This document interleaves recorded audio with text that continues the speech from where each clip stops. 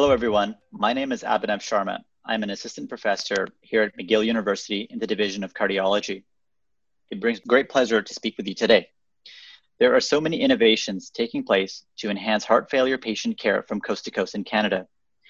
These interviews have been produced to share some of these innovations with you. I've had the pleasure to discuss with various Canadian experts about the innovative protocols or initiatives that they have led and instituted to improve outcomes for patients with heart failure and ensure that their treatments are truly optimized. The series of short interviews will provide you with some insights into what is happening in other parts of the country. We hope that you will be inspired to implement some of these initiatives within your institute to help improve patient outcomes for those with heart failure. This program is made possible with support from Novartis Pharmaceuticals Canada Incorporated. Thank you very much, and please enjoy. Hi, everyone. We have Morgan Krauter with us here today. Morgan, why don't you tell everyone about who you are and what you do? Great. Thanks so much for having me. My name is Morgan Krauter, and I'm a nurse practitioner at Southlake. I'm the heart failure consultant, part of the group of our cardiology program there. I was lucky enough to be introduced into our group there as the inpatient heart failure nurse practitioner, who also has a role in the outpatient clinic. So it's a unique role for the nurse practitioner within our group. Wonderful. And so today we'll be talking a little bit about the role of nurse practitioners in extending heart failure care and improving heart failure care as well. So why don't you tell us a little bit about some of the things that you do as a part of your role as a nurse practitioner in heart failure? Yeah. So traditionally speaking, nurse practitioners in heart failure management find themselves in a heart function clinic or as part of an outpatient chronic disease management clinic. Southlake took a little bit of a different approach on that and introduced a nurse practitioner for specifically heart failure management. This was in order to address the issues that they were having in some of the medicine patients who had longer length of stays and increased readmission rates compared to patients who were admitted under cardiology. So essentially, I work under the cardiology program at Southlake, but am an extension of the program into the medicine program. So patients who typically come in with heart failure but are maintained under medicine, so who have complex diseases, frailty, that sort of thing, who don't necessarily meet the criteria to be admitted under the pure cardiology program, they are adopted under me. So I act as a consultant with the medicine group, and it provides me an opportunity to not only help to diurese, but also optimize guideline medical therapy, as well as transition them into the outpatient setting to our heart function clinic. So we've really increased our referral rates to our disease clinic, which has been a great addition. And not only that, I've been able to follow them within the outpatient setting. So I work 2 half days a week through our heart function clinic as a means to transition patients from the inpatient to the outpatient setting. So I see them either in person or also virtually for patients who are in a long-term care home who can't come to visit us. So I am able to create a great bond with the families, the patients, as well as the primary care providers who now also refer to me for outpatient management virtually.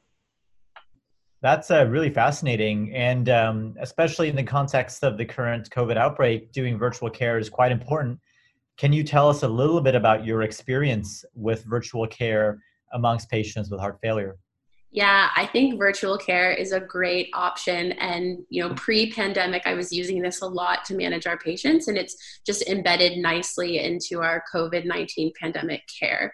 I think that virtual care offers patients who are frail, who have issues with mobility. We also, like many other centers, treat patients from far away. So when able to utilize that hub and spoke model where patients can go to their hospital that are closer to them. There's some challenges in that. Obviously, you want to rely on a good volume assessment. Sometimes we really need to assess the patients. But I think that there's ways to work around that with nursing care, extending to home nursing, utilizing community paramedic programs to reach out to resources in the community that can help us serve our patients better. And so do you feel that your role in managing both the inpatients and outpatients gives you a unique perspective on heart failure? And if so, what are some of the perspectives that you have gained from this dual role? Yeah, absolutely. I think that the most important piece that's highlighted in this role is the continuity of care. So having a provider who's met the patient during an exacerbation when they're at their worst, being able to create the relationship with that provider to see them through to home creates a element of trust, and as well to see patients through. Also, the intricacies of medication titration that we see at the inpatient level that doesn't always get translated to the outpatient setting. For instance, perhaps you did try the ARNI really early on and it didn't work, and patients ended up on an ARB or an ACE because of that. And then to retrial it later, you already sort of know how the patient's hemodynamics might work or how they might respond, or the beta blocker and the fatigue. So I think picking up on the nuances of medication titration has been really helpful for me to gain more experience in confidence in starting patients on medications. There's lots of benefits to having someone, a familiar face, for not only sort of tying up the loose ends for medical management, but also from a holistic perspective for patients to have someone that they know that they can call on as well.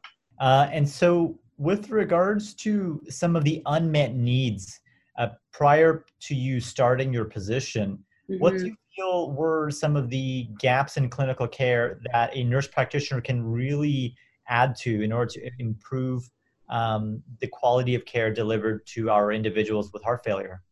Yeah, as I previously mentioned, the continuity piece, I think, is by and large the largest unmet need of patients transitioning from the inpatient to the outpatient setting.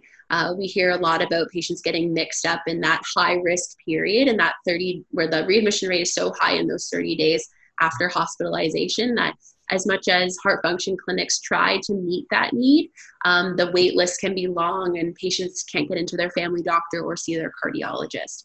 So we've seen great benefit of having a single owner in that, and not just assuming that a clinic or the other provider will pick that up, but having someone who saw the patient through their admission and is able to follow up. So I routinely see patients between 5 to 7 days post-discharge, if not sooner, and giving the patient information to call the heart function clinic, even if it's as soon as 3 days, and knowing that they can reach someone has been extremely beneficial. So I think those transition points where patients are at higher or highest risk of readmission, having a provider who's dedicated to that role has been tremendously useful. When you started working, Morgan, what were some of the challenges that you faced as a nurse practitioner in the role, and what were some of the things that you did to overcome those challenges?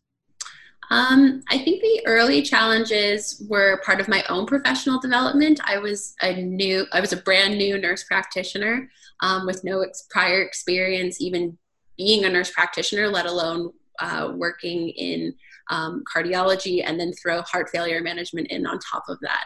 So I think professional development played a huge role in gaining the confidence to be part of teams, and also working on the relationships with my fellow physicians and nurse practitioners. I think finding a mentor is huge. That was probably the biggest benefit, was seeking out someone who was senior and who was respected within the organization, who I had a good relationship with, to continue to develop not only in a professional capacity, but also those that I could turn to from a clinical perspective initially. So I can remember when I first started, feeling the need to review every case with my cardiology colleagues to make sure that I hadn't missed anything. And now I would say that I think they get annoyed if I come to them with a consult because they're so confident and just sort of are like, no, you're fine, go.